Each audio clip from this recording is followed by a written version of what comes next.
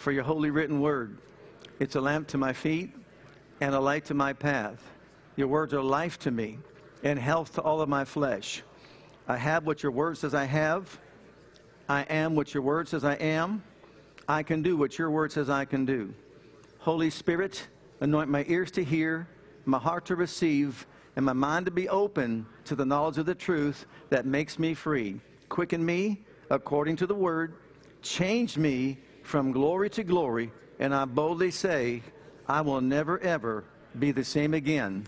In Jesus' name, amen. Amen. We're talking about the importance of God's word. This is lesson number 4. And for those of you that weren't here, maybe a quick review of some of the things we already shared. First of all, only God's word provides answers to life's most serious questions and most important questions, like, number 1, where did we come from? Number 2, why are we here? Number 3, where are we going? You know, some people flounder through life because they can't answer those questions. That they don't even know why they exist or why they live while they're here on this earth. And so they just live a life, I guess, that's just self-satisfying. But still those questions just, lurk in a person's mind. So the quick answer, the very quick answer, the short answer, number 1, where do you come from? God created us in his own image and likeness. Number 2, why are we here? To choose between life and death. Life and death.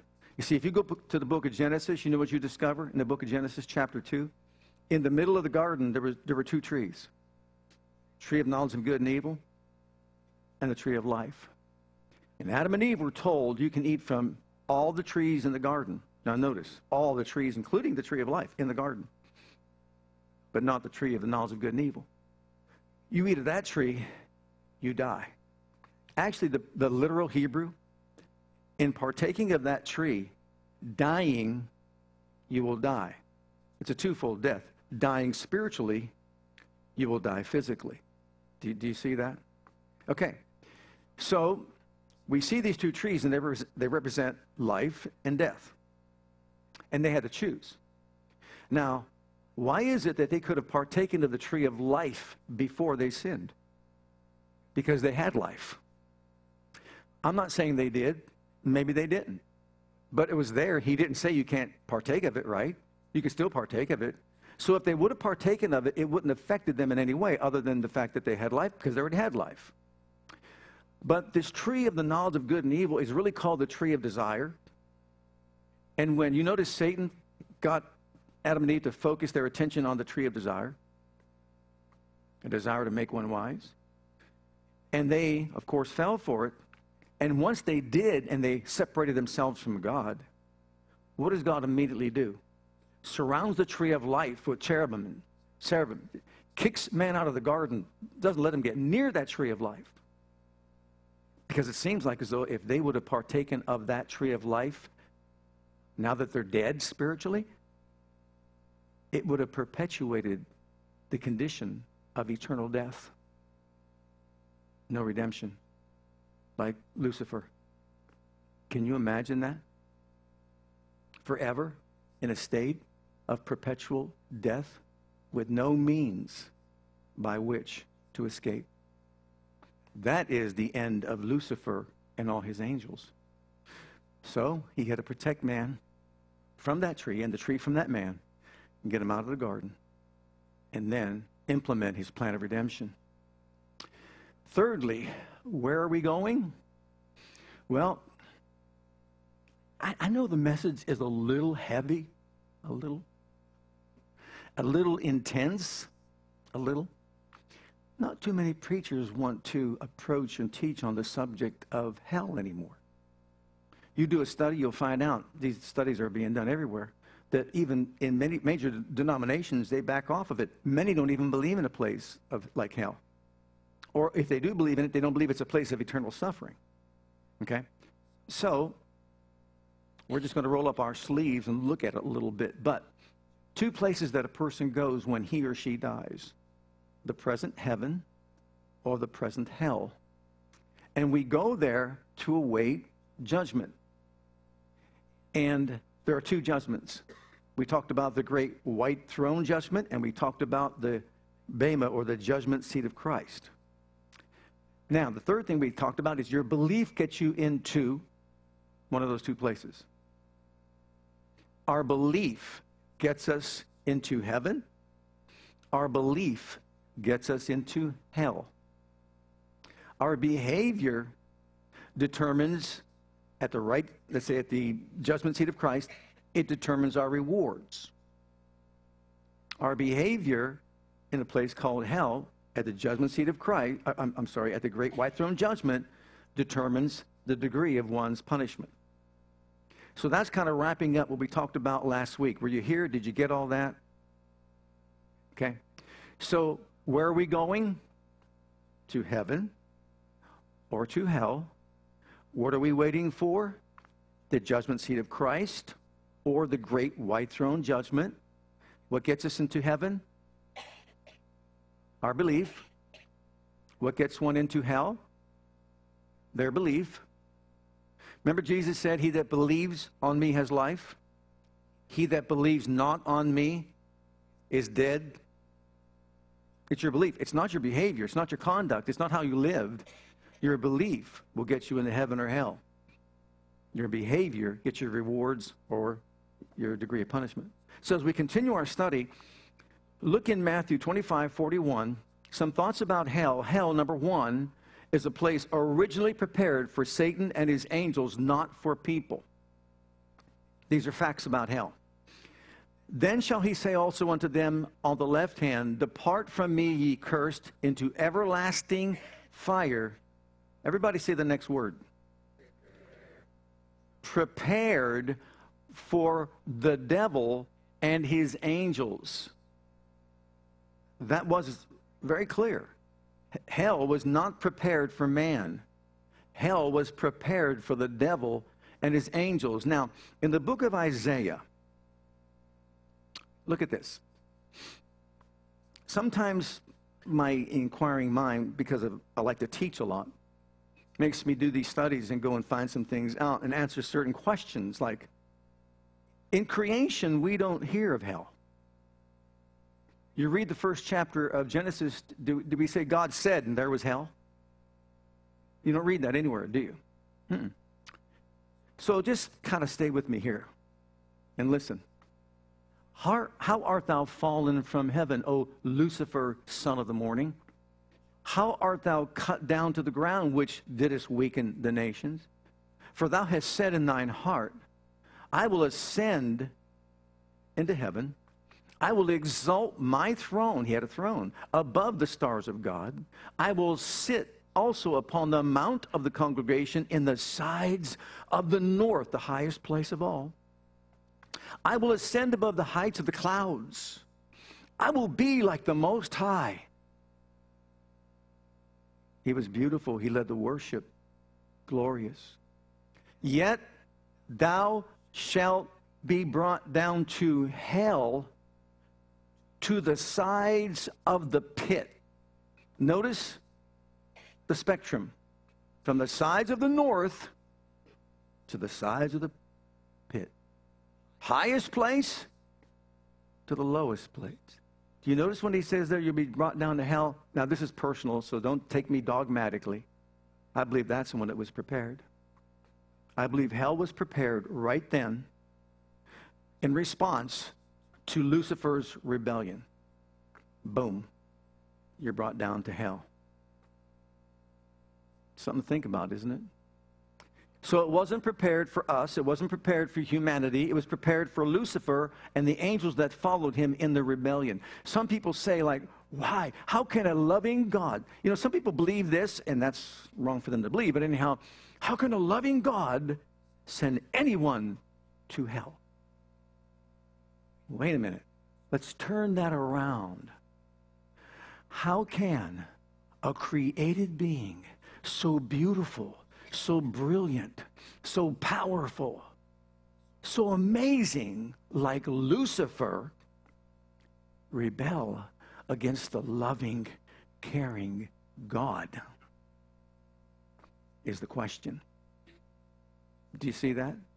It's not a matter of God sending someone to hell. It's a matter of him rebelling against a loving God.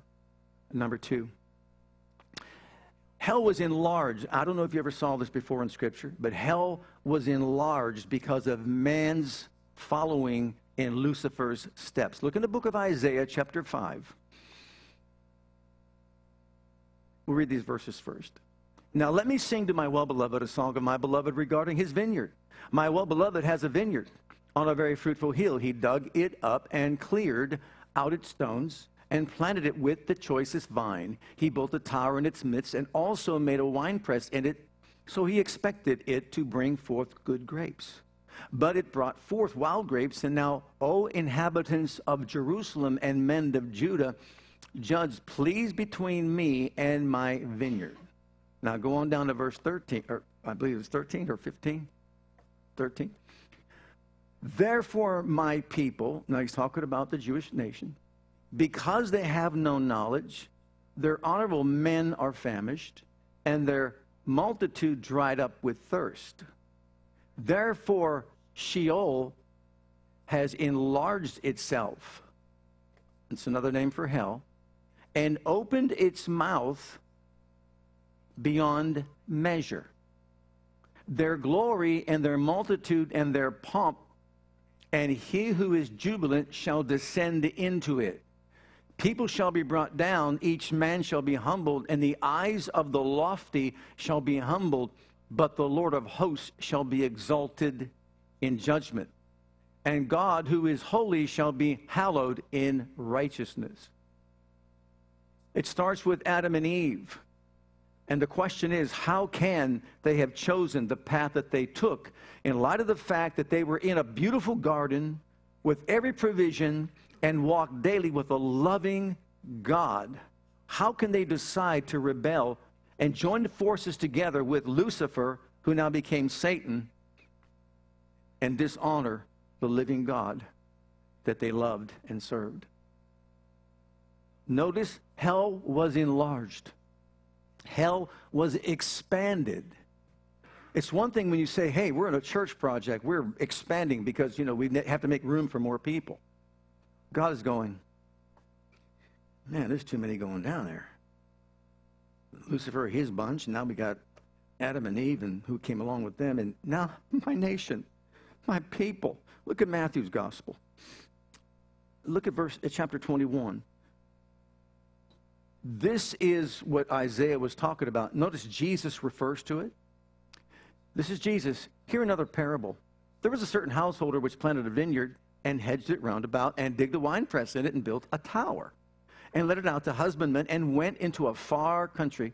And when the time of the fruit drew near, he sent his servants to the husbandmen that they might receive the fruits of it. And the husbandman took his servants and beat one. He's talking about the prophets. Killed another, and stoned another. Again he sent other servants more than the first, and they did unto them likewise. But last of all he sent unto them his son. Who's he? Saying, they will reverence my son. But when the husbandmen saw the son, they said among themselves, this is the heir. Come, let us kill him, and let us seize on his inheritance. And they caught him, and cast him out of the vineyard, and slew him. When the Lord, therefore, of the vineyard cometh, what shall he do unto these husbandmen? They say unto him, he will miserably destroy those wicked men, and will let out his vineyard unto other husbandmen, which shall render him the fruits of their seasons.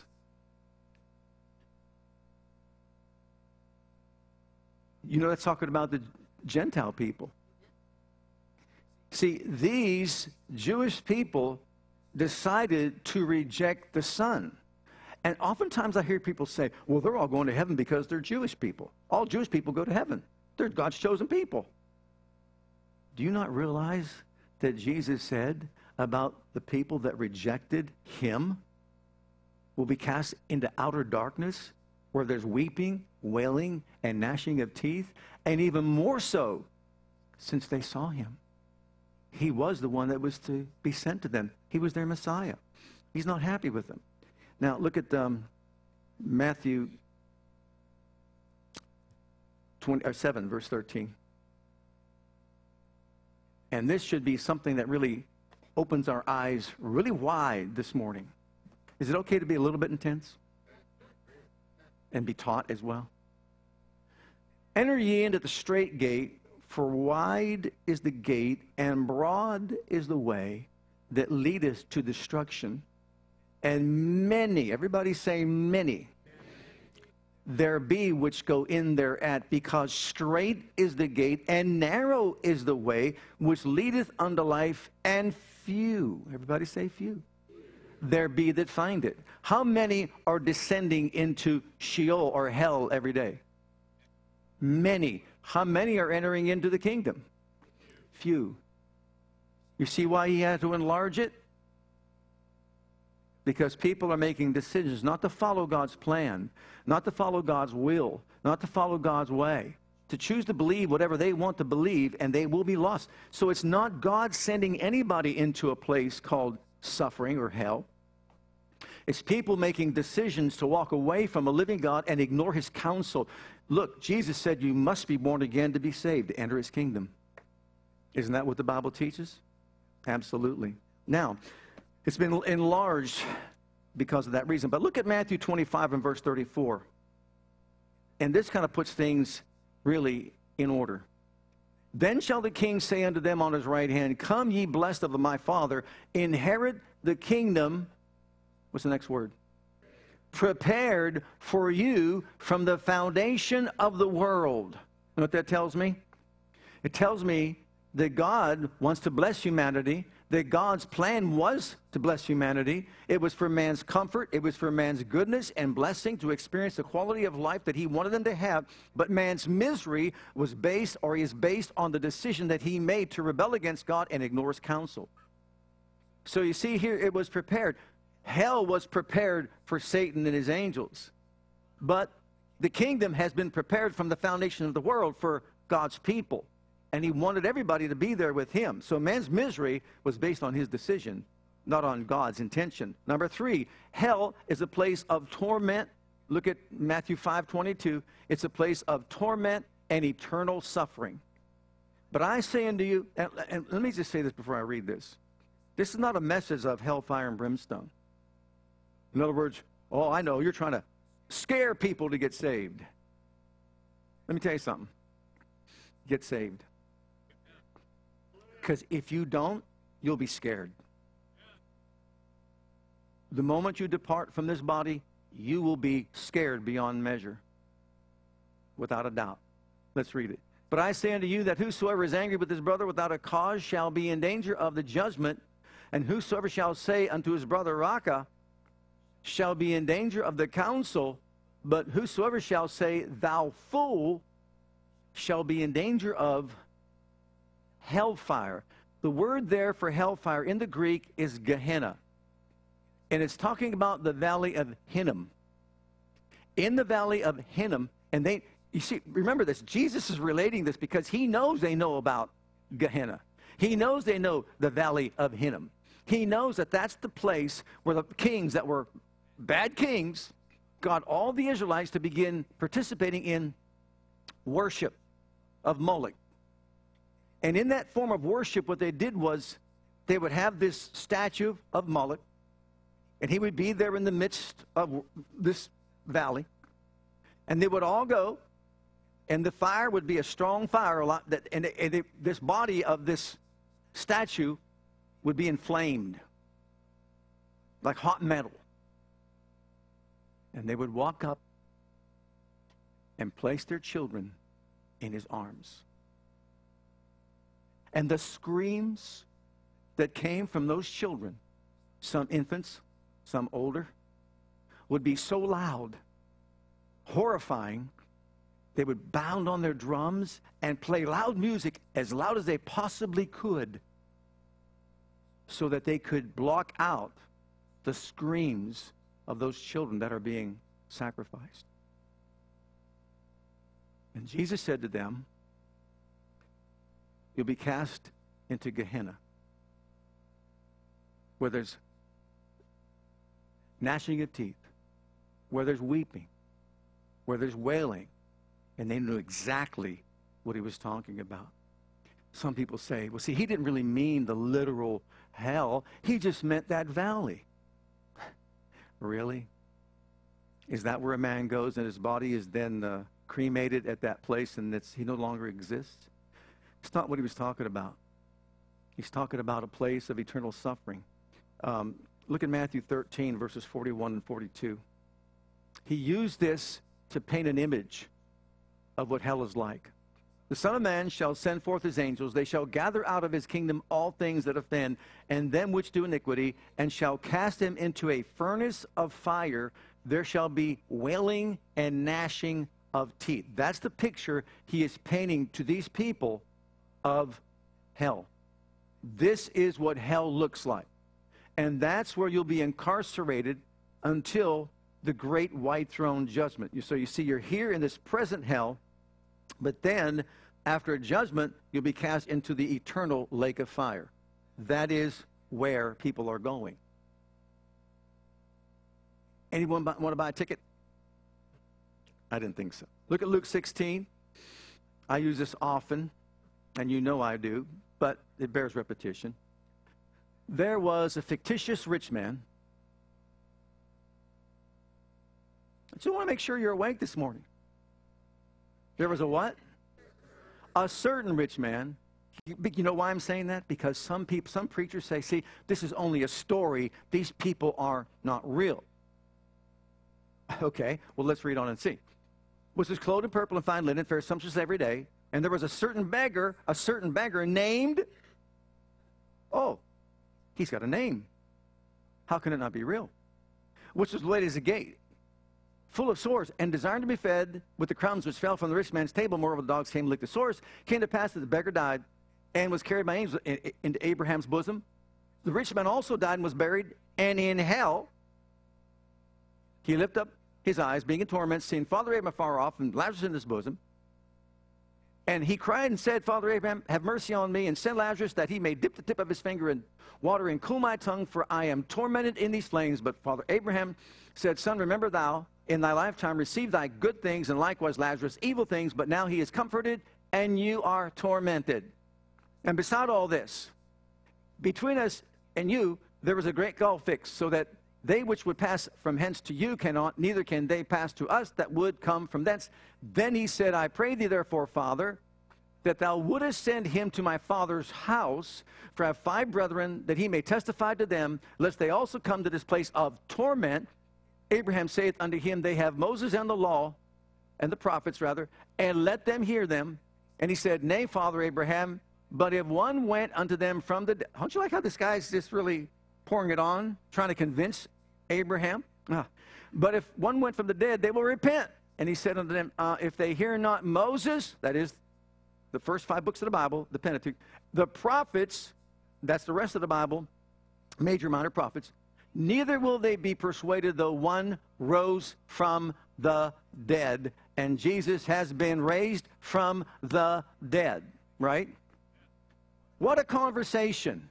In hell, in Abraham's bosom, Abraham and Lazarus, this rich guy, all we know is he's there. We don't know his name. He's a certain man, though. And this is going on. He is in torment with no plan of escape. Some people might think, well, I'll figure out a way to get out. No, you won't. You see, once you're there eternally. After 10,000 years, you're not one day closer to getting out. After 10 billion years, you're not one day closer to getting out. Would you rather be in that condition, or after 10,000 years, I can sing my Savior's praise? Hallelujah. What would you rather do? Oh my, I'd rather sing my Savior's praise. Look in the book of Isaiah 66. Torment was used 4 times in that section of Scripture. Torment, torment, tormented, torment, flames of fire. It doesn't sound inviting to me. What about you?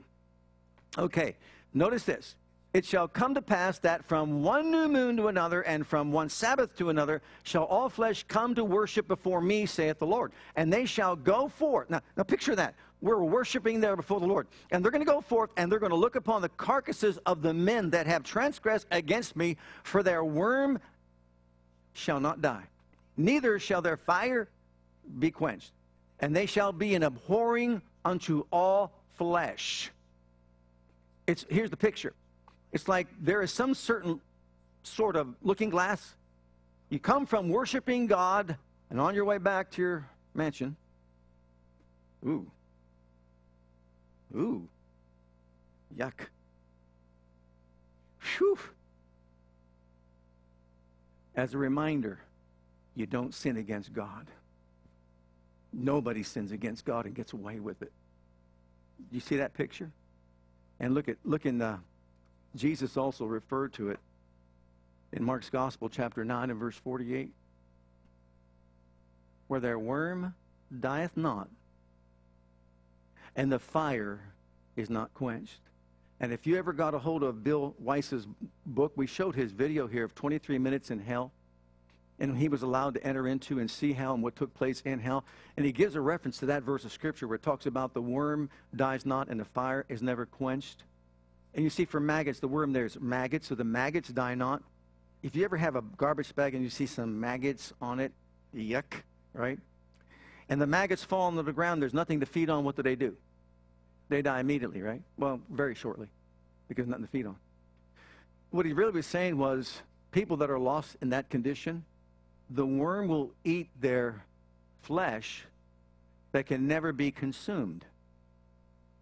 And eating it over and over and over and over and over again. And their presence there will provide fuel for the fire that will never be quenched because there's always fuel.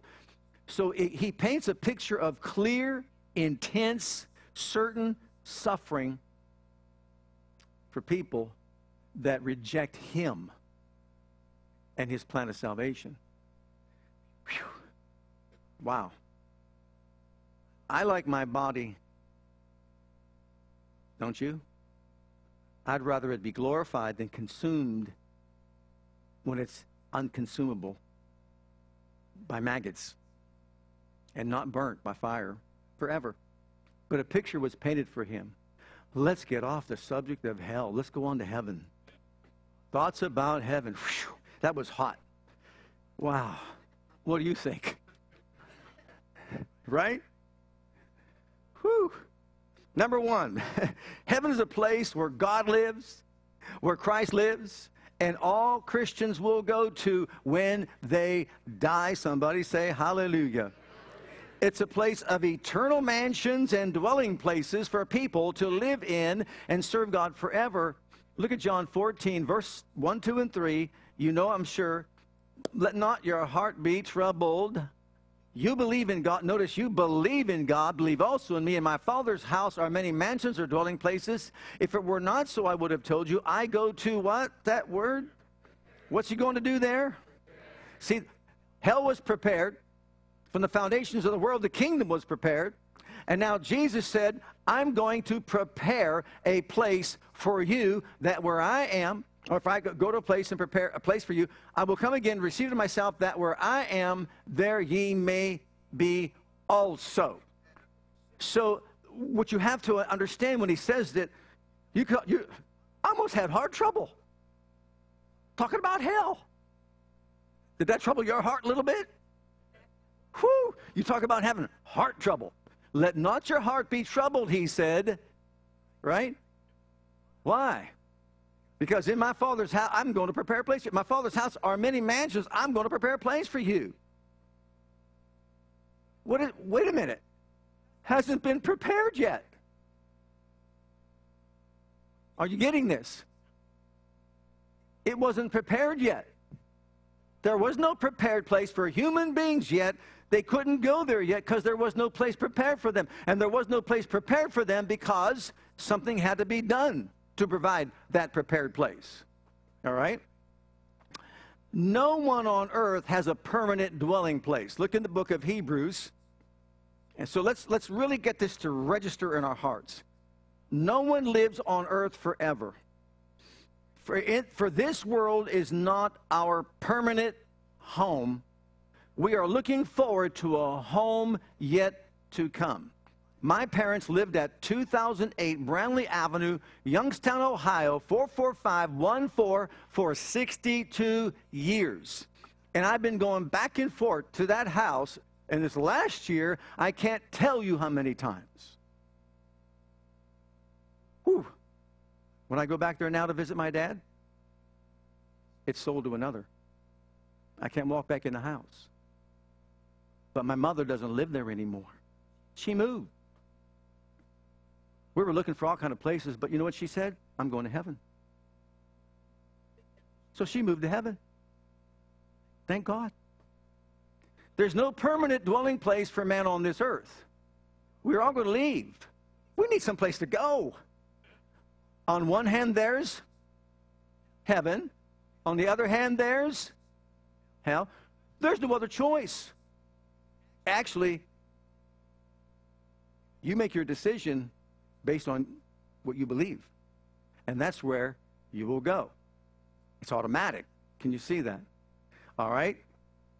Now, Christ has prepared for us a permanent dwelling place, motivated by what? What was he motivated? That where I am, you, Carly, may be also. You, Cody, may be also. You, Ashley, may be also. You, Dante, you, Chuck, and I can go on down the list. The motivation for him to go there to prepare a place so you can be with him. He wants you. He wants you. He wants you. He wants us all to be with him, not with them in eternal suffering. So he says, I'm going to prepare a place for you. Okay, Jesus, how do we do this? Number one, by the shedding of his blood. That place cannot be prepared. See, a road had to be paved for us to get there. And a place had to be provided by him. And by the shedding of his precious holy blood, we have a place prepared for us in glory. The only way we can enter in is through him, which is why he said, I am the only way, truth, and life. And all these others that are out there, I chuckle, I laugh ridiculously when I hear these professors out there who think they're so intelligent. How can someone so smart be so dumb? Right? There is no God. Well, that identifies you. The Bible says only a fool says there is no God. Mr. Fool. Right? So no matter how smart you are, you can be a fool if you say there is no God. Jesus shed his blood to prepare a place for us, and because he did, a place has been prepared for us. He also prepared a place for us by going there as our forerunner. Look in the book of Hebrews, chapter 6. Which hope we have is an anchor of the soul, both sure and steadfast, and which enters into that within the veil, whither the forerunner is for us entered, even Jesus. You realize that no one could enter in before him? All those people in Abraham's bosom were not allowed to go to heaven until he first went in, paved the way with his blood, and then as our forerunner, praise God, he invites others to come. It's almost like this. You could picture this. Those cherubim, those seraphim, they're there with flaming swords protecting the holiest place of all. No one's allowed in. The tree of life is being protected as well because why? Man was kicked out. He has no right to be there. No entrance to that place. But all of a sudden, Jesus emerges from the grave. All of a sudden, he's standing there with the basin of his blood. And when he stands before the cherubim and stands before the seraphim, and they say, what qualifies you to walk beyond where we stand? To approach the tree of life, to approach the throne of Almighty God. And he pulls out the basin of his blood, and he stands there and says, I shed my blood for the sin of humanity. That's why I enter in. And he entered in with his blood and cleansed it all, providing a place for you and for me.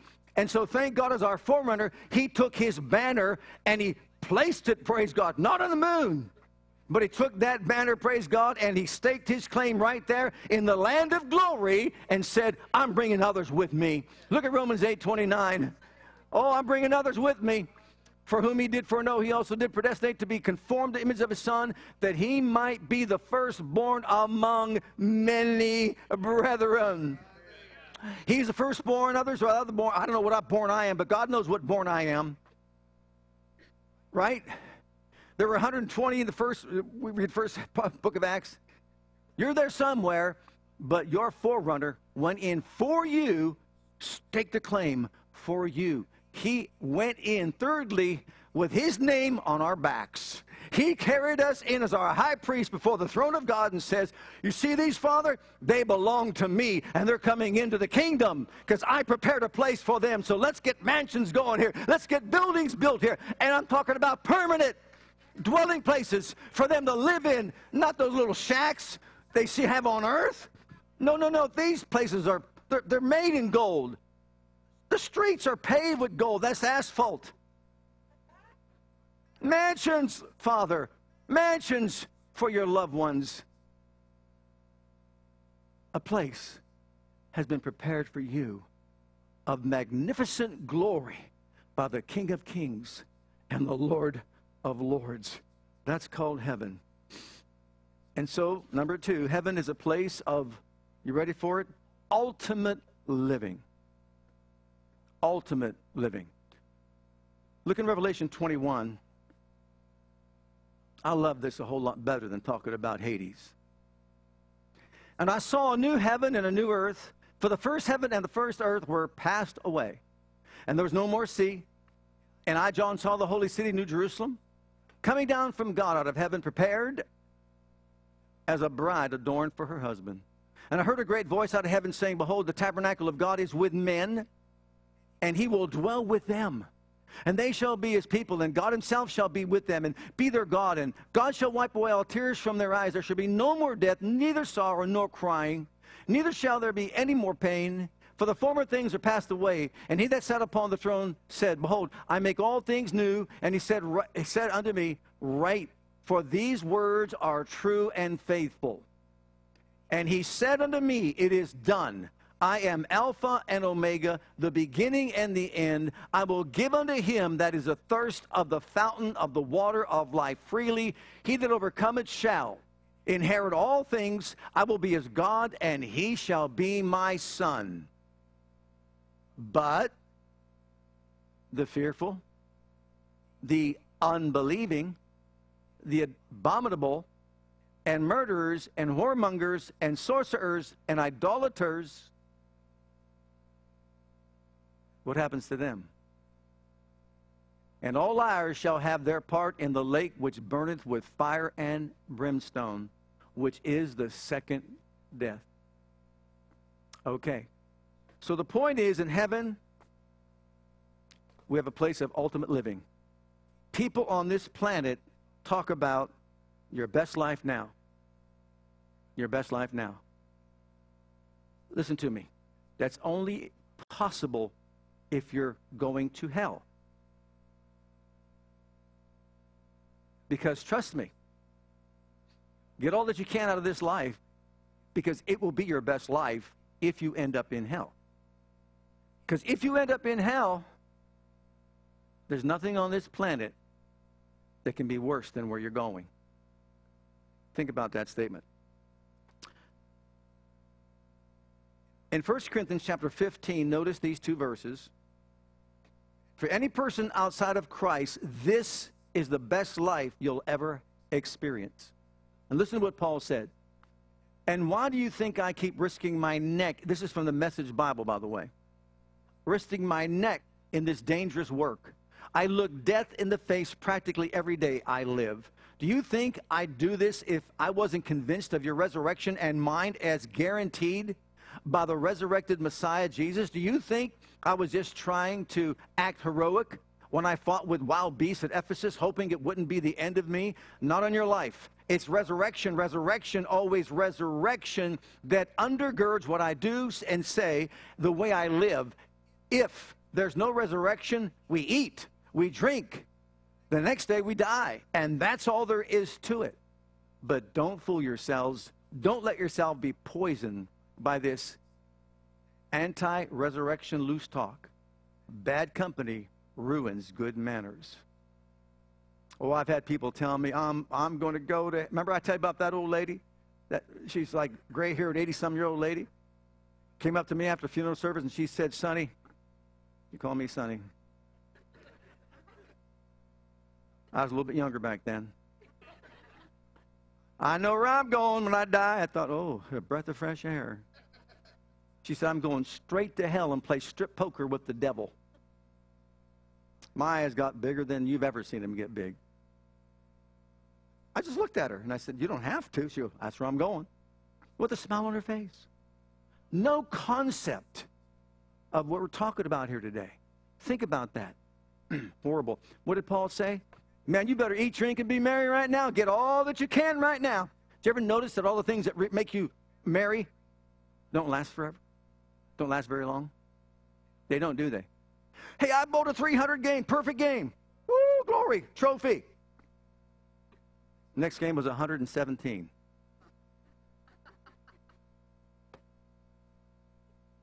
Right? Hey, I scored a touchdown. Next play, you broke your leg. It doesn't last, does it? I won a gold medal. It doesn't last. You may have won it, but the ecstasy is gone after a while. Why? Because things on earth are not permanent. For Christ, those in Christ, the pains and struggles of this world are as tough as it gets. Are you ready for that one? 2 Corinthians chapter 4, 16 through 18. Did you hear that song that they sang twice today? You're going to have challenges. You might have heartbreak. You might have some pain to go through and some sorrow. But sing for joy.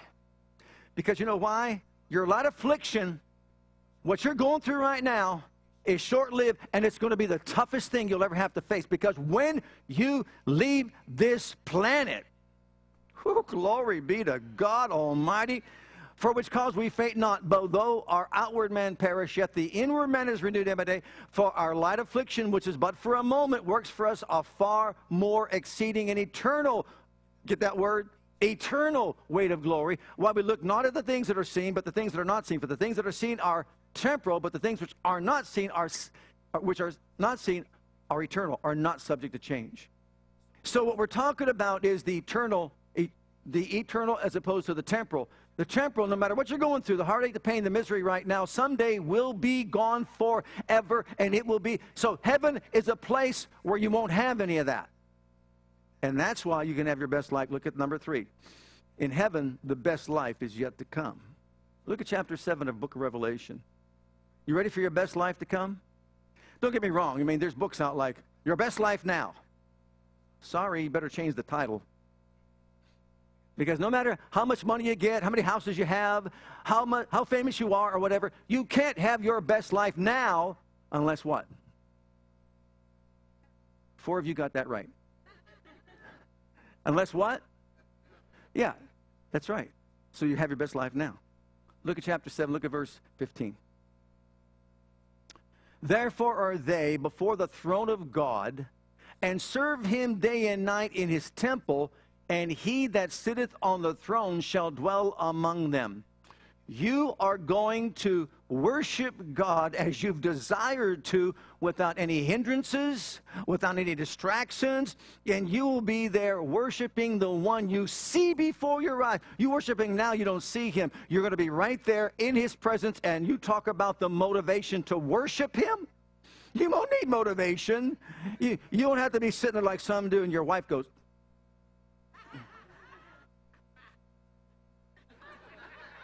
"What, honey? We're worshiping God." You don't have to do that. You'll be starstruck. I'm telling you right now, when you see him in all his glory, whoo, glory to God, glory to God. You see the point? Your best life is yet to come. Look at verse 16. Verse 16. Grab a hold of this one. Whoo, grab a hold of this one. They shall hunger no more, neither thirst any more, neither shall the sun light on them nor any heat. Oh, you ready for it? You'll never be hungry again. You'll never be thirsty again. You'll never be cold again. You'll never be hot again. Perfect temperature, Chuck. No one will say, "Chuck, turn up the heat." "Chuck, turn down the air conditioning.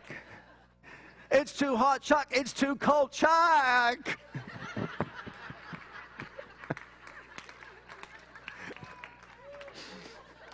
And Chuck goes, shoop, boom, shoop, boom, shoop, shoop. We're sorry, Chuck.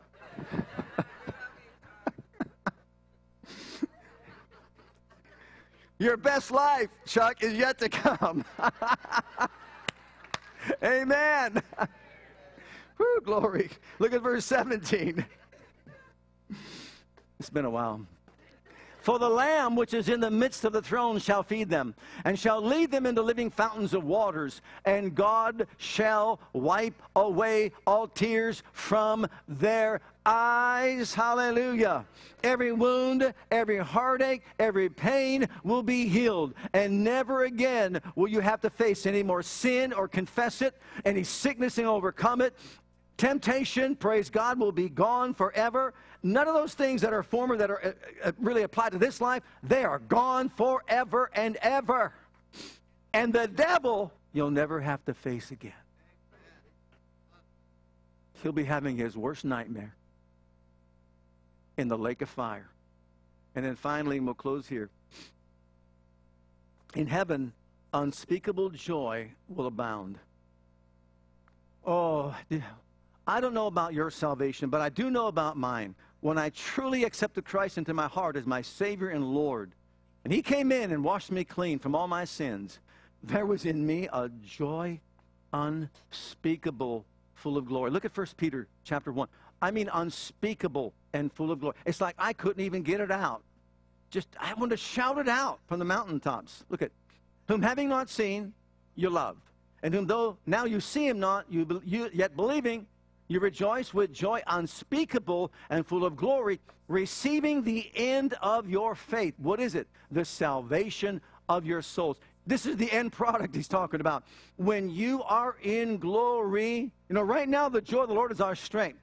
But praise God, in glory, your joy is going to overflow and explode to a degree, to a level that you and I have never even experienced ever, no matter how much we've worshiped God with joy here on this planet.